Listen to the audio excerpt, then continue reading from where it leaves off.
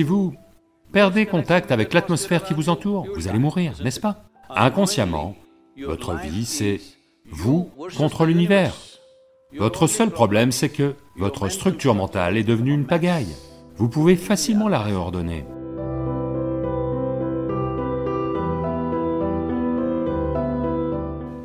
Sadhguru, désespérés, beaucoup de jeunes se mettent à envisager de mettre fin à leur jour. De nombreuses questions ont été posées à ce sujet. L'une d'elles est celle-ci. Beaucoup de mes amis proches sont suicidaires. Que pourrais-je faire pour les aider à se débarrasser de cette pensée?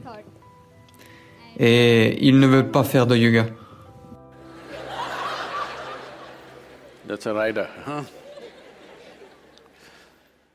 Alors, on va partir de là. Tout d'abord, qu'est-ce que le yoga? Eh bien, en ce moment malheureusement, même dans ce pays où tout cela a commencé, l'idée que les gens se font du yoga est en fait un écho revenu de la côte américaine. Ils pensent que yoga veut dire se tordre dans des postures diverses, des postures impossibles, que vous devriez ressembler à un reste de pâte.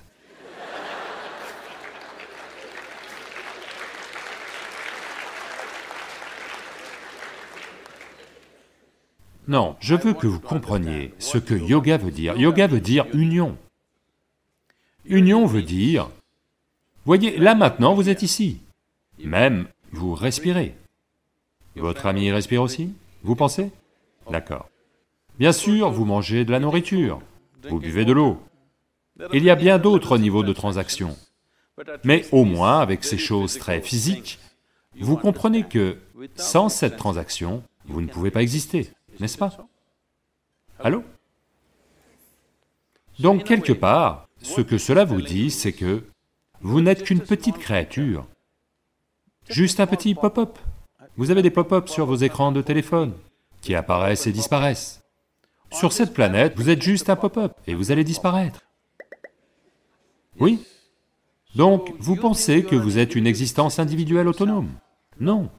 Si vous perdez contact avec l'atmosphère qui vous entoure, vous allez mourir, n'est-ce pas? Si vous ne mangez ou ne buvez pas, vous allez mourir. Pas seulement ça, chaque cellule, chaque particule subatomique de ce corps est en transaction. Si la transaction n'a pas lieu, vous ne pouvez pas exister un instant. Mais psychologiquement, vous vous mettez dans un tel cocon que vous pensez être une existence individuelle, complètement autonome. Yoga veut dire que vous effacez consciemment les limites de votre individualité. Parce que si vous n'effacez pas consciemment les limites de votre individualité, alors inconsciemment, votre vie, c'est vous contre l'univers. C'est une très... Vous devez m'écouter là-dessus, vous pouvez suivre mon conseil. Ce n'est pas une bonne compétition.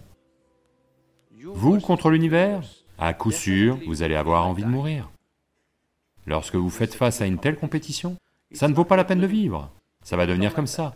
Donc la façon dont les gens gèrent ça habituellement, c'est en les effaçant de façon inconsciente, un petit peu. Quelqu'un tombe amoureux de quelqu'un. Tout d'un coup, ils ont un petit peu ouvert les limites de leur individualité à quelqu'un. L'expression anglaise « tomber amoureux » est une bonne expression, parce que quelque chose de vous doit tomber. Vous ne pouvez pas monter amoureux, vous ne pouvez pas voler amoureux, vous ne pouvez pas grimper amoureux. Vous devez tomber amoureux. Ça veut dire que quelque chose de vous doit être enlevé, quelque chose de vous doit tomber. Vous devez faire de la place pour autre chose. Inconsciemment, vous avez fait un peu de yoga. N'a-t-il toujours pas envie de faire du yoga? Donc ce désir de devenir, de briser les limites, s'il s'exprime de façon très basique au travers du physique, on appelle ça la sexualité. S'il s'exprime au travers des émotions, on appelle ça une histoire d'amour. S'il s'exprime au travers du mental, on l'appelle ambition, conquête, ou simplement shopping. S'il s'exprime consciemment, on appelle ça le yoga. Dans votre vie, qu'en pensez-vous? Quoi que vous fassiez dans votre vie, est-il mieux de le faire consciemment ou inconsciemment? Qu'en pensez-vous? Consciemment. Donc si consciemment vous effacez vos limites, vous comprenez qu'inutilement vous construisez une structure psychologique où vous vous sentez piégé. Si vous effacez ceci consciemment, ça s'appelle yoga. Si vous l'effacez physiquement, ça s'appelle le sexe. Si vous l'effacez émotionnellement, ça s'appelle l'amour. Si vous essayez de l'effacer mentalement, ça s'appelle la conquête, l'ambition, l'accomplissement, la victoire, ce genre de choses. Mais toutes ces choses, combien de temps durent-elles? C'est momentané parce que c'est inconscient. Si vous effacez consciemment les limites de votre individualité, vous pouvez être assis ici, comme l'univers, avec la même stabilité.